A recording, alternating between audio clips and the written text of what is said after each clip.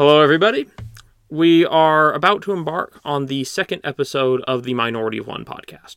Now, there are a few things that I'm going to be covering in this episode, but one of the things that I would like to talk about, and the thing that I'm going to start off by talking about, is the 2020 congressional races. We talked about the presidential race in the last episode, but I'd like to talk here about the congressional races. So, it was an interesting case in which both sides sort of attempted to claim that the congressional races had worked out well for them. So many Republicans insisted that Democrats had done very badly, quote unquote, down ballot, meaning in the House and Senate races. And they based this on the fact that Democrats sort of underperformed relative to expectations. The consensus, or the sort of common prediction, the consensus among many political analysts, was that in addition to Joe Biden defeating Donald Trump, Democrats were set to expand their majority in the House and regain a majority in the Senate. Now, this isn't quite what took place. Obviously, what we ended up with was that Democrats actually lost House seats, maintained a pretty slim majority in the House, and initially it looked like Republicans were going to keep the Senate, although as we now see with the Georgia Senate races, in fact, Democrats ended up with a 50-50 tie, which, given the fact that the vice president, Kamala Harris, is a Democrat, that means, of course, that Democrats do effectively control the Senate, but the expectation was that they would have an outright majority, and that is, of course, not what came to pass. Now, I do think one thing that sort of got lost in the shuffle was I felt that Republicans were sort of crowing, and basically acting like they had actually won control of the House. And, of course, they didn't win control of the House. Democrats kept control of it even if their majority was smaller.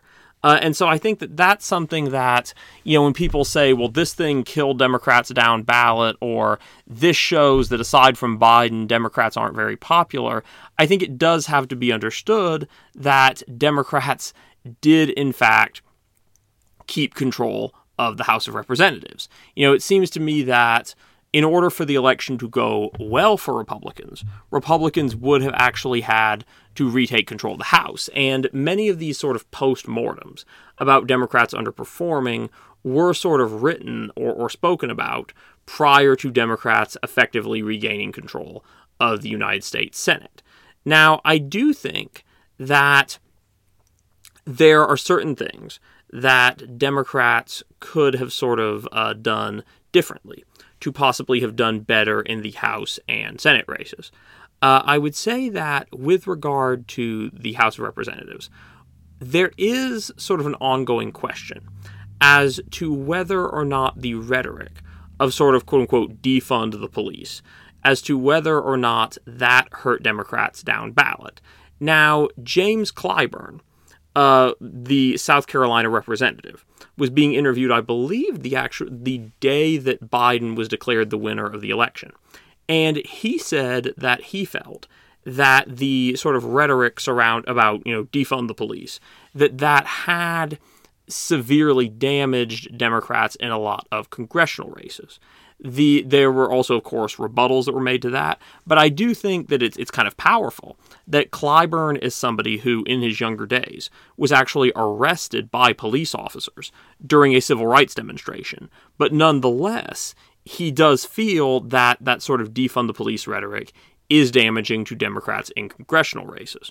Now, one of the things that sort of gets brought up is that Democrats such as AOC and Cori Bush, who are advocates of defunding the police, did well in the election, and that the candidates who ended up losing, or I should say the incumbents in certain cases, and candidates who ended up losing their House races were largely sort of centrist Democrats.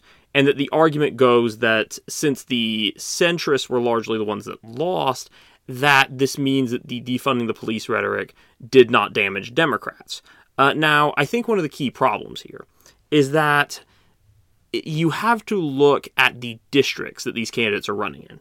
You don't have a lot of cases of very, very liberal or left-wing Democrats running in what are essentially swing districts. That's just not something that you see a lot. Most of these very left-wing Democrats, like AOC, are running in these kind of deep blue districts, whereas the more sort of centrist Democrats are often running in the swing districts.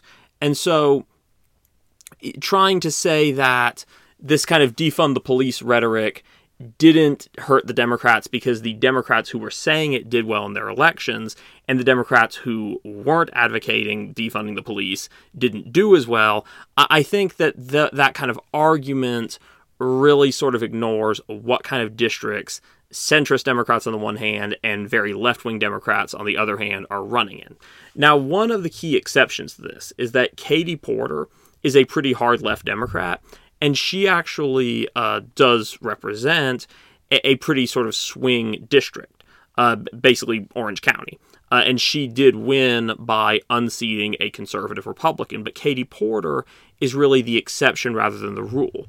With most of these, very left-wing Democrats, they are running in districts where almost any Democrat could win. I remember that Nancy Pelosi got a lot of flack for basically saying that a glass of water could have won AOC's district if it was registered as a Democrat. But the funny thing about that is that a lot of sort of diehard AOC supporters were making this same argument, because I remember that when AOC primaried Joe Crowley, the Democrat who had previously served in her House seat, I was concerned that because of just how far left AOC was, it might tip the election to a Republican. And the argument that was made is that the district that she represents is so deep blue that any Democrat could win it, and that the primary is the true election. So, in a sense, Nancy Pelosi and some of the more kind of hardline AOC supporters were kind of saying the same thing, just Pelosi was saying it perhaps in a meaner kind of way. I do think that, sort of broadly speaking, that the defund the police rhetoric did hurt Democrats for the simple reason that it is a pretty unpopular political slogan. It does not poll well typically with white voters. It does not poll well typically with non-white voters. But besides his genuine views on it, there is a reason that Joe Biden sort of avoided that slogan like the plague. I think more kind of broadly speaking, I would say that one of the reasons that Democrats didn't do as well down ballot is that there is sort of a natural, at least in the House, that there is sort of a natural tendency for voters to want to change, particularly if Congress hasn't accomplished that much. So, in 2018, voters basically gave us kind of a blue wave, and Democrats sort of won the House back with flying colors. And in the end, Democrats weren't able to pass that much legislation because the Senate was controlled by Republicans, Donald Trump was the president, and the Democrats were sort of very divided between the different factions. And so I think a lot of voters kind of soured on Democrats in Congress, just like voters had previously soured on Republicans in Congress. And, that's sort of the cycle. I would say that with the Senate, there were a couple of factors at play with why Democrats, even though they did well enough to essentially take back the Senate, why Democrats didn't get the outright majority that many were predicting they would. First of all, the Senate map is simply a tough map for Democrats to win. And the reason for that, it really has to do with a couple of things. First of all, if you look at the states that vote Democrat, Democrats tend to do better, for the most part, in more heavily populated states, but Republicans generally win more states in presidential elections. So let's look at the 2020 presidential election to illustrate this. In 2020, Joe Biden and Donald Trump won the exact same number of states, 25 apiece, but Joe Biden got 74 more electoral votes than Trump did. how's that possible? Well, the reason is that in general, the states that voted for Biden, with the exceptions of certain states like Texas and Florida, the states that voted for Biden tended to have larger populations. And the states that voted for Trump, on average, tended to have smaller populations. Now, in the Senate, as opposed to the Electoral College and the House, in the Senate, each state gets equal representation. And so what that means is that for purposes of who has the majority in the Senate, it doesn't matter who got more votes nationwide. What matters is who got what votes within each state. And the Electoral College is like that to an extent, obviously, because you can win the popular vote and still lose the Electoral College. But the Electoral College does sort of apportion representation to states based on population size, which the Senate does not do. Now, one of the reasons why in the Obama era, Democrats had an easier time gaining control of the Senate at certain points, or Obama and Bush era. So, of course, under Bush, Democrats took the Senate in 2006, and they maintained it for the better part of the Obama administration until the 2014 midterms. And a key reason for that is that at that time, ticket splitting was a lot more common. Now, ticket splitting refers to when a significant number, a statistically significant number of voters vote for one party for one race and another party for another race in the same election. So an example of that would be, historically speaking, if you want to go back to, 1960s, 70s, 80s, it was common for a lot of voters in the South to vote for sort of conservative, old guard, segregationist Democrats for Senate and House races, and conservative Republicans for presidential races. And if you shifted to states up north, in places like Massachusetts, you would often see voters vote to re-elect liberal Republican senators and representatives, but Democratic presidential candidates. And that was something that ticket splitting phenomena was something that persisted into the Bush and at least the early Obama eras. So, for example, at one point during that time, you had North Dakota, which is a deep red state that Republican presidential candidates always win. You had North Dakota actually electing Democratic senators. And that's something that you just don't see anymore in North Dakota. Now North Dakota has 2 Republican senators, and it's very unlikely that that's going to switch back anytime soon. Now, what that means in practical terms is that when a state votes Republican in a presidential election, it usually votes Republican in the House and Senate races. Now, unfortunately, one of the most notable exception to this is one which favors Republicans, and that exception is Maine. So Maine was one of these states that Democrats were expected to essentially flip in the Senate, because Maine has gone for every Democratic presidential candidate from Bill Clinton in 92 through Joe Biden in 2020. The last Republican presidential candidate to win the state of Maine was George Bush Sr. in 1988.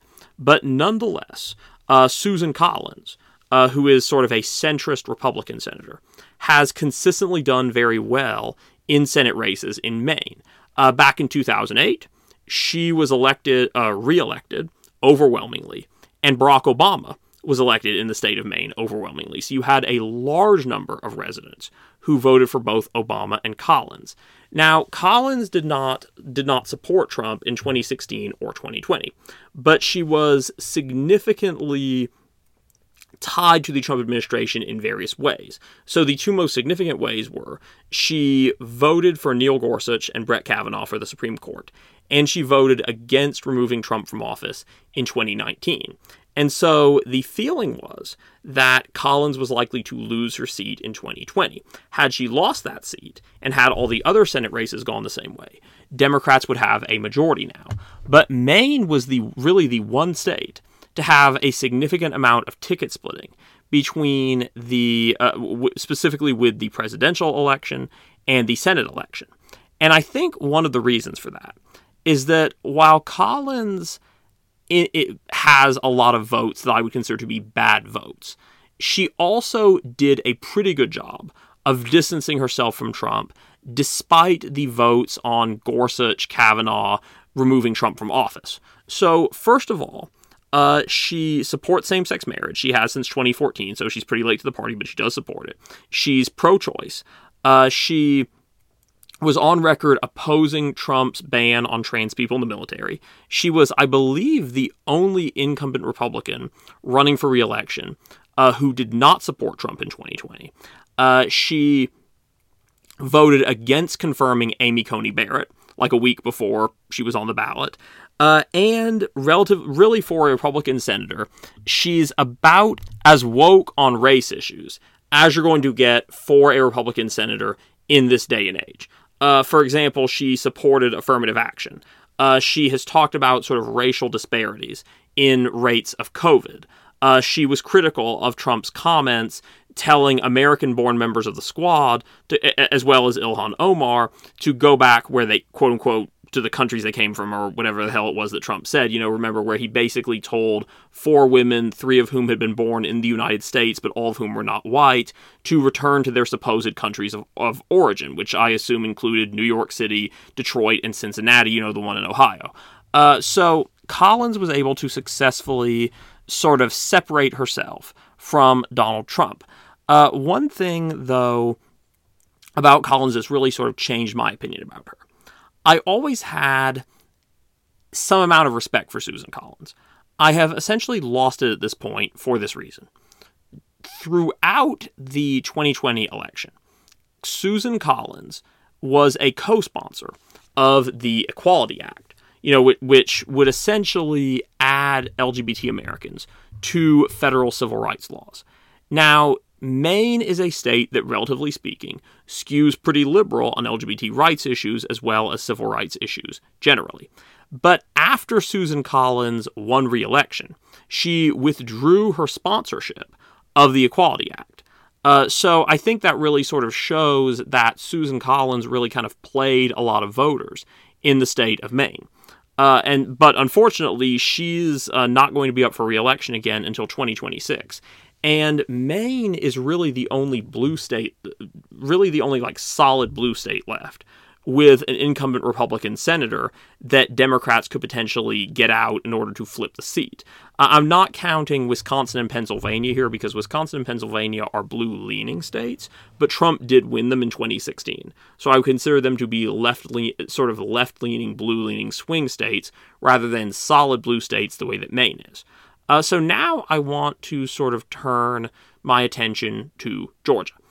Because Georgia is a state, really the only state that I got both the presidential election and the Senate elections wrong in my predictions, because I predicted that Republicans would win the state of Georgia in the presidential election and in the Senate elections.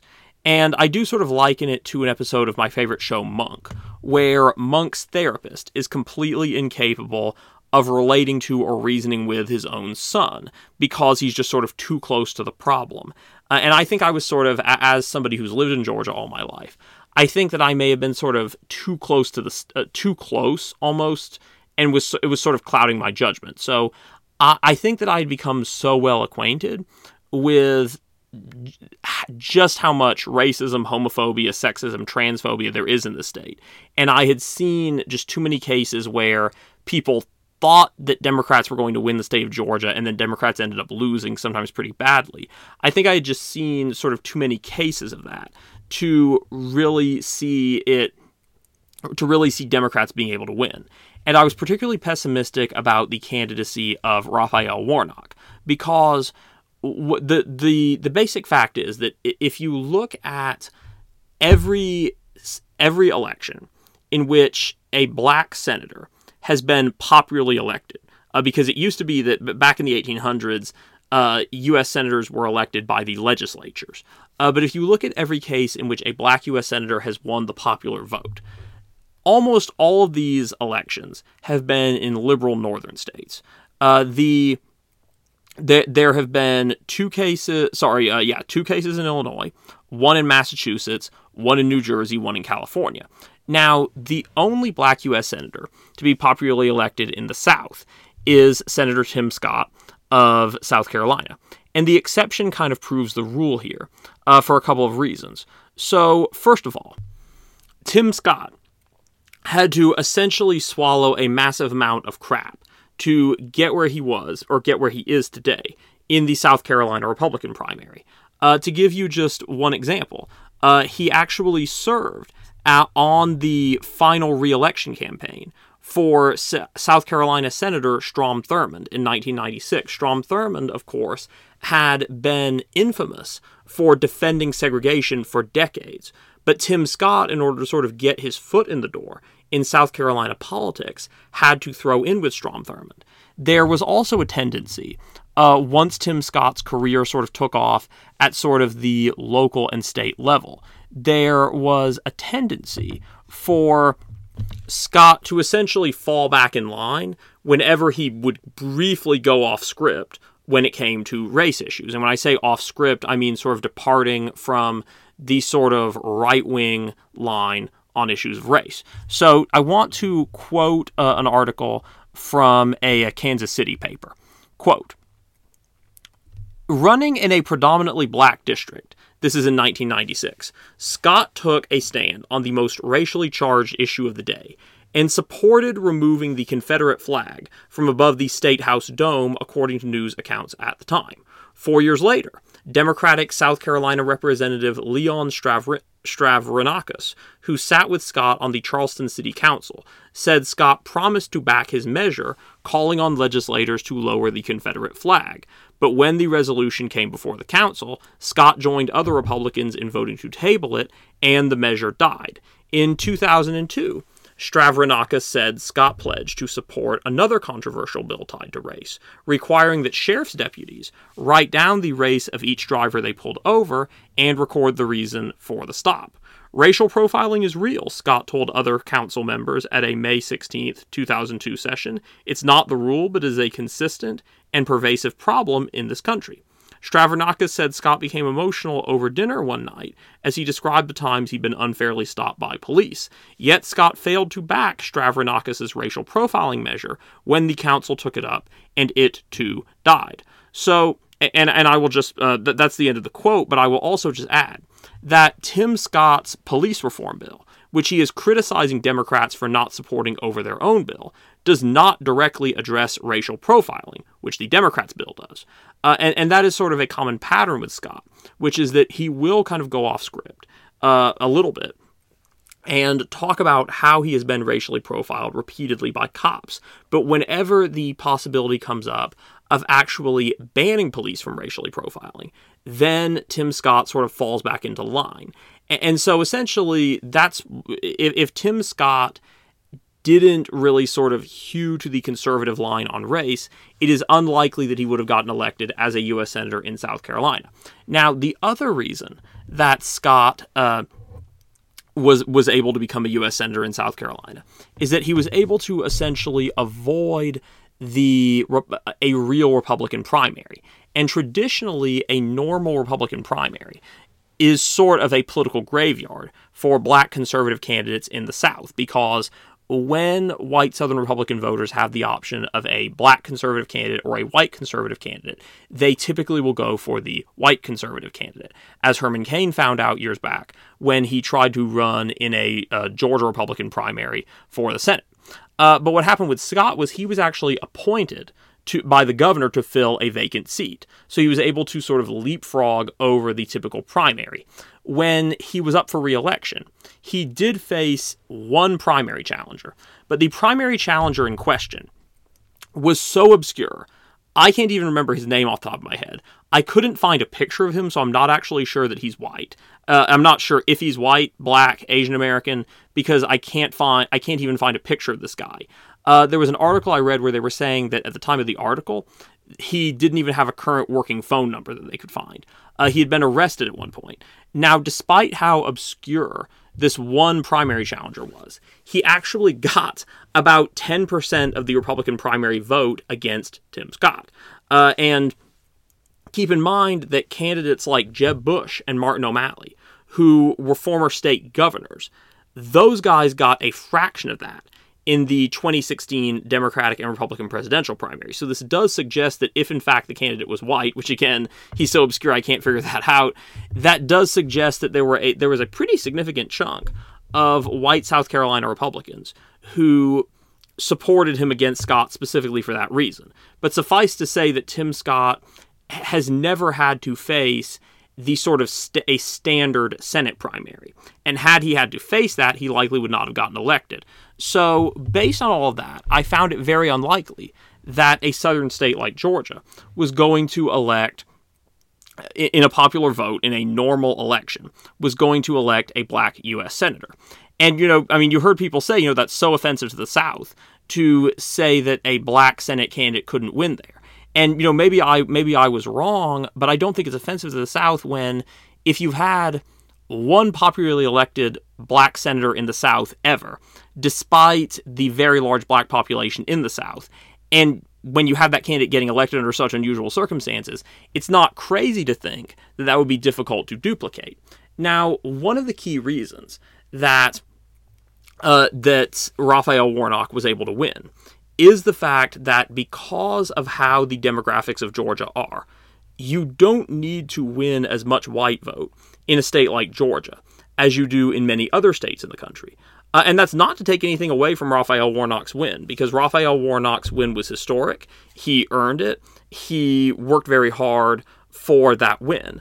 But he and Ossoff were both able to win their Senate seats with a relatively small percentage of the white vote. And also, that's not to take anything away from the significant chunk of white voters who did vote for those candidates. But it is to say that I don't know if they've done the exact numbers, but Loeffler and Perdue, the Republican candidates, I would estimate off the top of my head, probably got at least 2/3 of the white vote. I mean, Donald Trump got about 70% of the white vote in Georgia.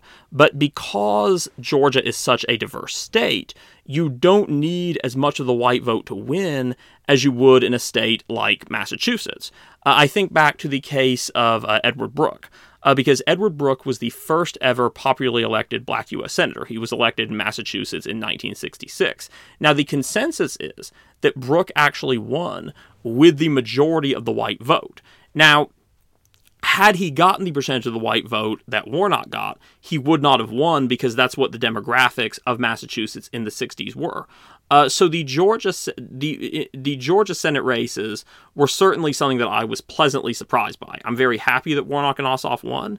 I'm very proud of my state for electing them, but it was certainly something that caught me off guard. I would now like to turn my attention to the sentencing of convicted murderer Officer Derek Chauvin. Oh, no, I'm sorry, I should say former officer Derek Chauvin, fired officer Derek Chauvin, for the murder of George Floyd. Now, the sentencing will take place on June 25th. The prosecution is seeking a sentence of 30 years.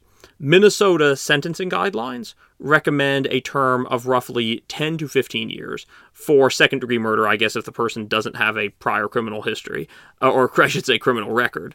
And Derek Chauvin's lawyer is asking that he get off with probation.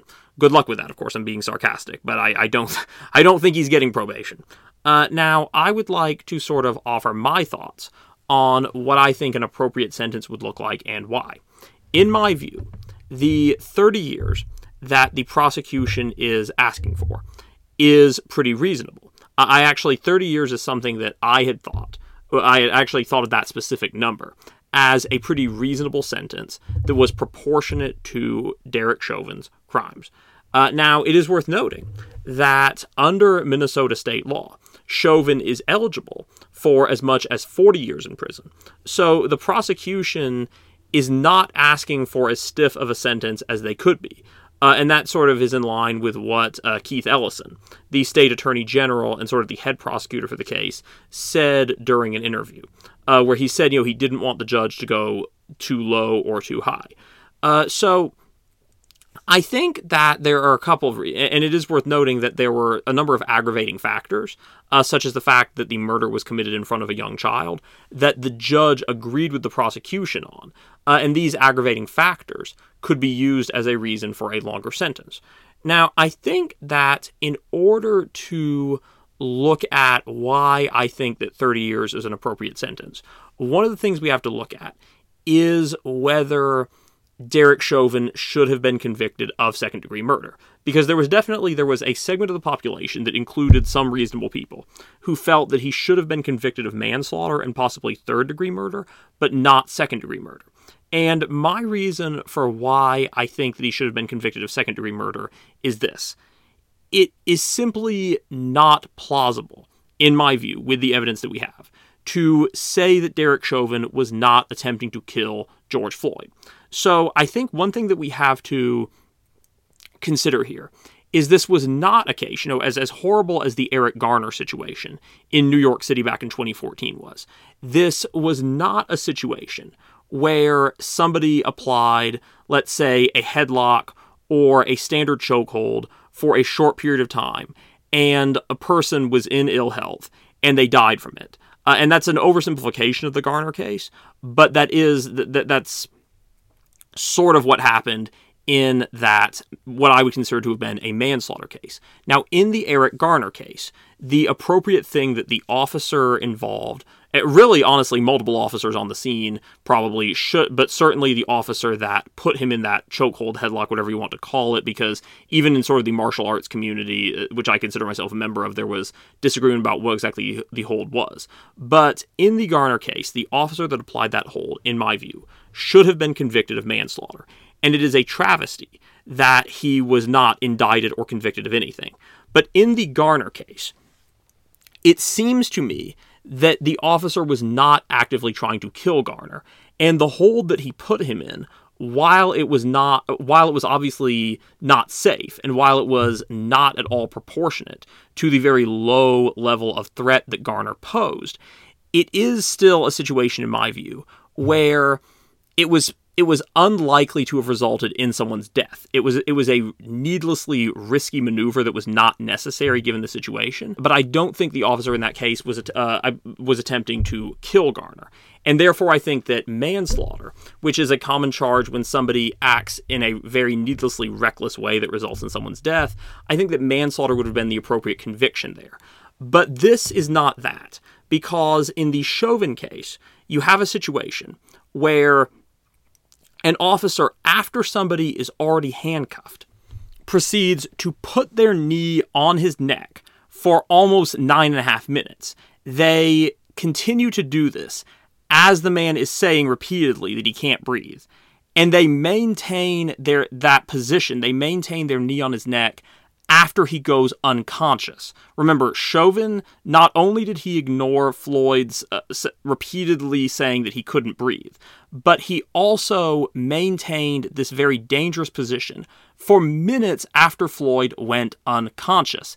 And, as I said, Floyd was handcuffed the entire time. Now, I simply don't see any kind of scenario where somebody does this and doesn't think that what they're doing is likely to result in somebody's death, particularly if the person is repeatedly saying they can't breathe.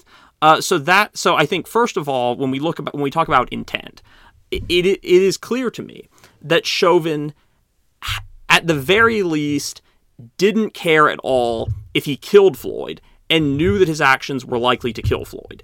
In my view, he really comes off like he is actively attempting to murder Floyd. That's really what I think happened. In the case of Floyd, you have a guy who's handcuffed. He's not acting violent, which Garner was not acting violently either.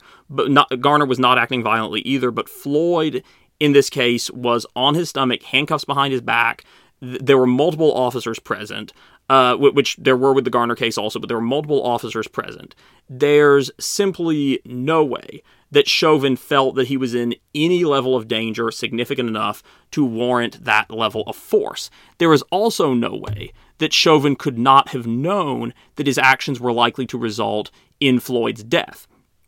And that's something that, I think that's something that is very significant to this case.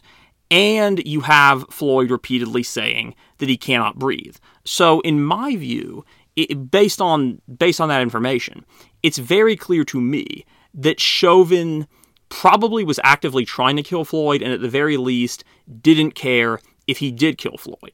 Now, this is something that is very significant there's something else here that's very significant when we talk about second-degree murder. So, second-degree murder typically refers to murder that is sort of committed kind of in the heat of the moment, so to speak. First-degree murder is something that's very premeditated, very planned out. The sort of textbook case that you hear about as sort of an example of second-degree murder a lot of the time is sort of the crime of passion, where, let's say, a guy comes home, he's got a gun on him for whatever reason, but he's not planning to use it when he goes in the door. He finds his wife having an affair with another man, and he shoots them. Now, that is sort of the textbook case of second-degree murder. Now, in many cases like that, as I understand it, the murder, the decision to commit the murder and the entire murder is all committed in maybe a matter of a couple of minutes. It's something that happens very fast. In the Floyd case, this whole thing went on for the better part of 10 minutes. And I do think, again, we're dealing, and as I said with, comparing it to the Eric Garner case, we're dealing with two very reprehensible acts that both deserve a very severe punishment.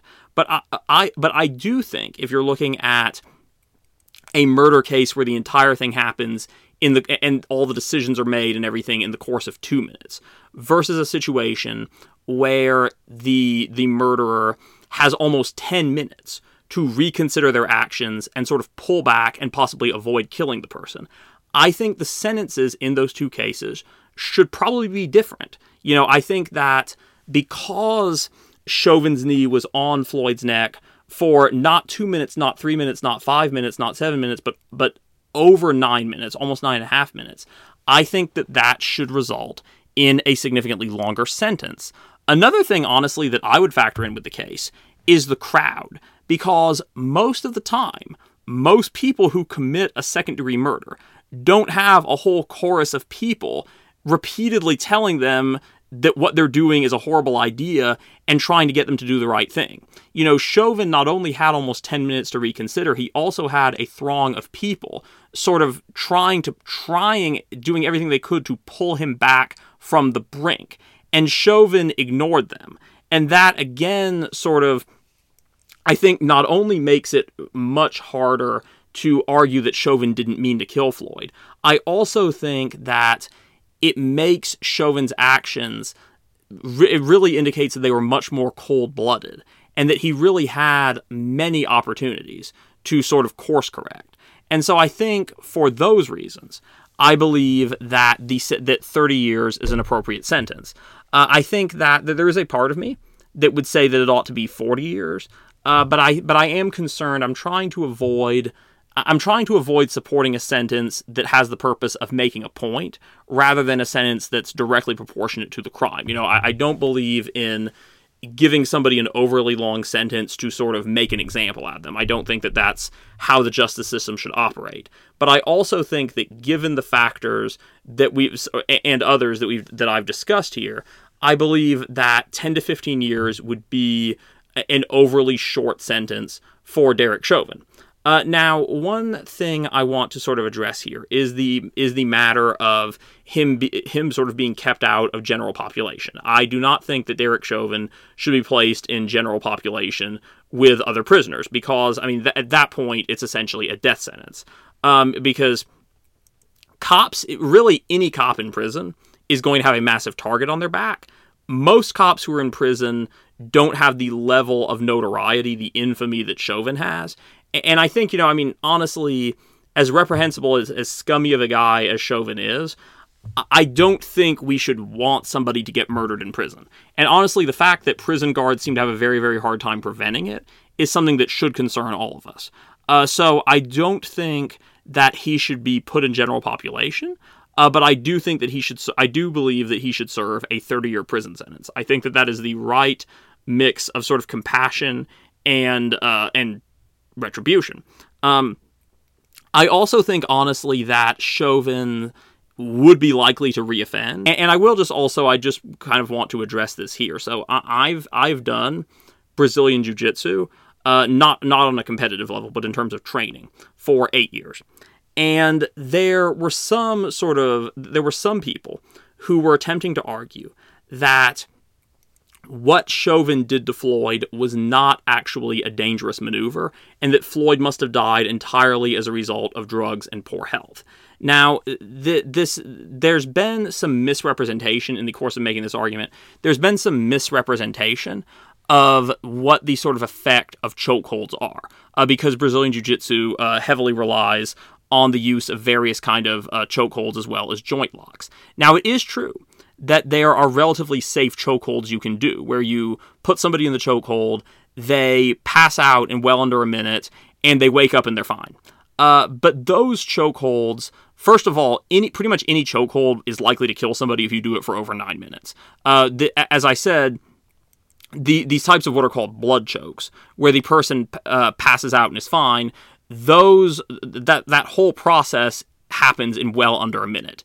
If you were to maintain that hold for another 8 minutes, the person would likely die.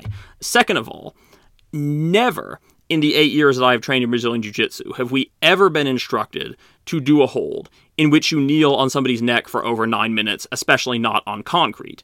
And we've certainly never been instructed that that is a safe move. And I don't think that there is a jiu-jitsu, judo, what have you, I don't think there's any kind of dojo in the country that would tell you that doing that type of chokehold for over 9 minutes on concrete is a safe maneuver. So for those and other reasons, I believe that a 30-year prison sentence would be appropriate. Now, whether Chauvin will get it is another question. The judge was pretty hard on the prosecution during the trial. I think that he was attempting to avoid a mistrial and really wanted to call it down the middle. But he did agree with most of the aggravating factors that the prosecution had recommended. So, do I think that Chauvin is getting 30 years? I don't know. I think it's unlikely that he gets, quote unquote, only 10 to 15.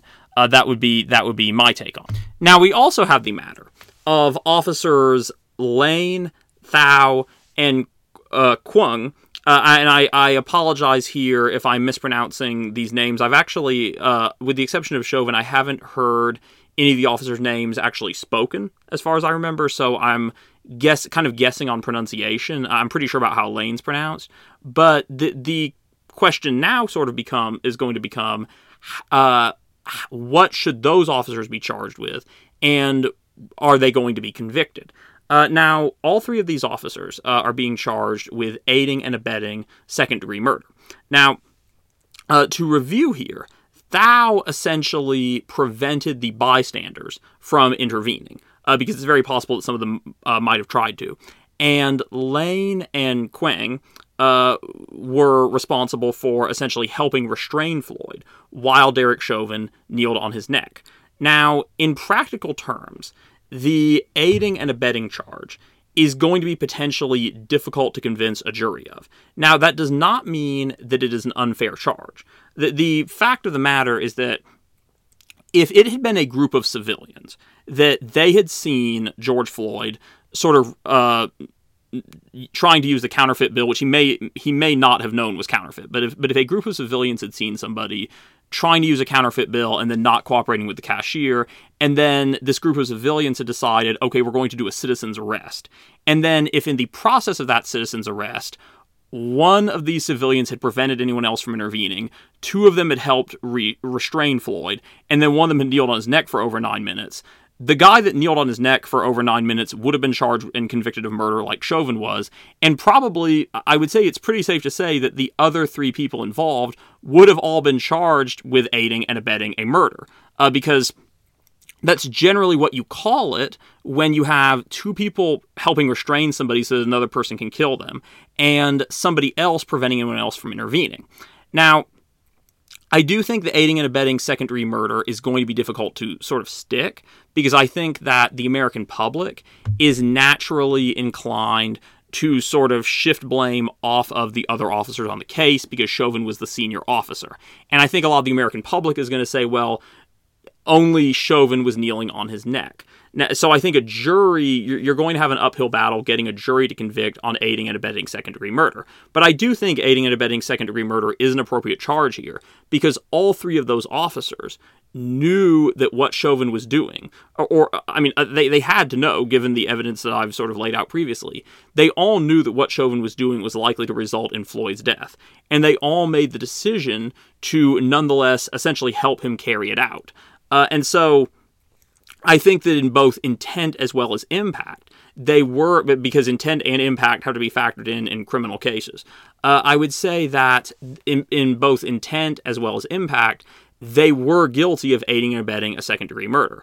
Now, I do think that there should probably be some lesser charges that are included as options, that the jury, wherein the jury can choose to convict them on the lesser charges but acquit them of aiding and abetting a second-degree murder if the jury feels that the aiding and abetting charge is a stretch. That's something that was done in the Chauvin trial, where there were understandably concerns that jurors who thought Chauvin was guilty might still not want to convict him of murder, and that was why manslaughter was included as a possible charge. And I think that even if you feel, as I do, that somebody is guilty of the most serious charge, it's still a good idea to include the option of comparatively less serious charges if you think that a jury might not convict on the most serious one. Now, I do want to sort of address the issue of Chauvin was the senior officer. So one of the things that has to be considered here, first of all, is that there is a pretty well-established precedent in case law, including American case law, that if you are ordered to carry out an illegal act, which obviously murdering somebody in that situation is obviously an illegal act, that if you are ordered to carry out an illegal act by essentially your commander, for example, in the military, or your head of state, that you are still obligated not to carry out that act. Now, while case law might be a little bit murky, the Minneapolis Police Department's policies are not. So I will quote here from an article in the Washington Post, which was co-written by three individuals. These individuals are Jeffrey J. Noble, Seth Stoughton, and Jeffrey P. Alpert. Now, it is worth noting that Noble was a longtime member of the Irvine, California Police Department, and in that capacity, he actually had to use deadly force. So this article was co-written by a cop, but I want to quote here. Quote, "Many modern police agencies, including the Minneapolis Police Department, have adopted peer intervention policies that require officers to step in when they see a colleague doing something they shouldn't." So, in this particular case, even under the Minneapolis Police Department's policies, these three other officers had an obligation to, if necessary, basically pull Chauvin off of Floyd when they saw that he was murdering him. And in one key way, actually, the sort of following orders defense would potentially be even harder to make for these officers than it would have been in the case of Nazi Germany. Because in Nazi Germany, there was a military draft. So an army officer, while obviously the Nuremberg defense of only following orders was a terrible defense and it didn't work and it shouldn't have worked, at least in that case, the soldiers could potentially argue that they had been drafted and they did not have the option of essentially refusing to serve or quitting the military once they saw the Holocaust happening. In the case of the United States and policing, however, there is no police draft. So these three other officers would have been well within their rights to simply quit on the spot if they felt that they had to either disobey a senior officer or be accessories to murder. They chose not to do so, and so I do think there has to be a fairly stiff penalty for what they did, but it doesn't need to be as severe as what Derek Chauvin did. But we do have to take a hard line against officers who, as the charge says, aid and abet other officers in criminal behavior. I would like to add one final point. If there was any doubt left that Derek Chauvin intended for Floyd to die or did not care if Floyd died, then I think the fact that when you have an off-duty firefighter basically coming up and saying, "Can I please just try to help him? Can I please just try to save his life?" And you have the cop, Derek Chauvin, that's kneeling on Floyd's neck, refusing. I think that the trying to reduce this case to simple manslaughter simply doesn't cut it. And I will add that with the issue of the fact that one of the officers on the case was a rookie that they had just started, we don't apply that excuse to gang killings to avoid sending somebody to prison. So, for example, if somebody's very young and they have just joined a gang and they are basically asked to help participate in a murder for a gang initiation, we don't say, oh, well, they're very young and they just started out and they were under pressure from the people sort of higher up than them in the pecking order, so we don't need to send them to prison. That's not how our justice system works. And while I'm not in favor of giving harsher sentences to cops than I am for civilians, I don't think that cops should get lighter sentences because they work for the government. So that concludes this episode of the podcast. I will see you guys next time for episode 3.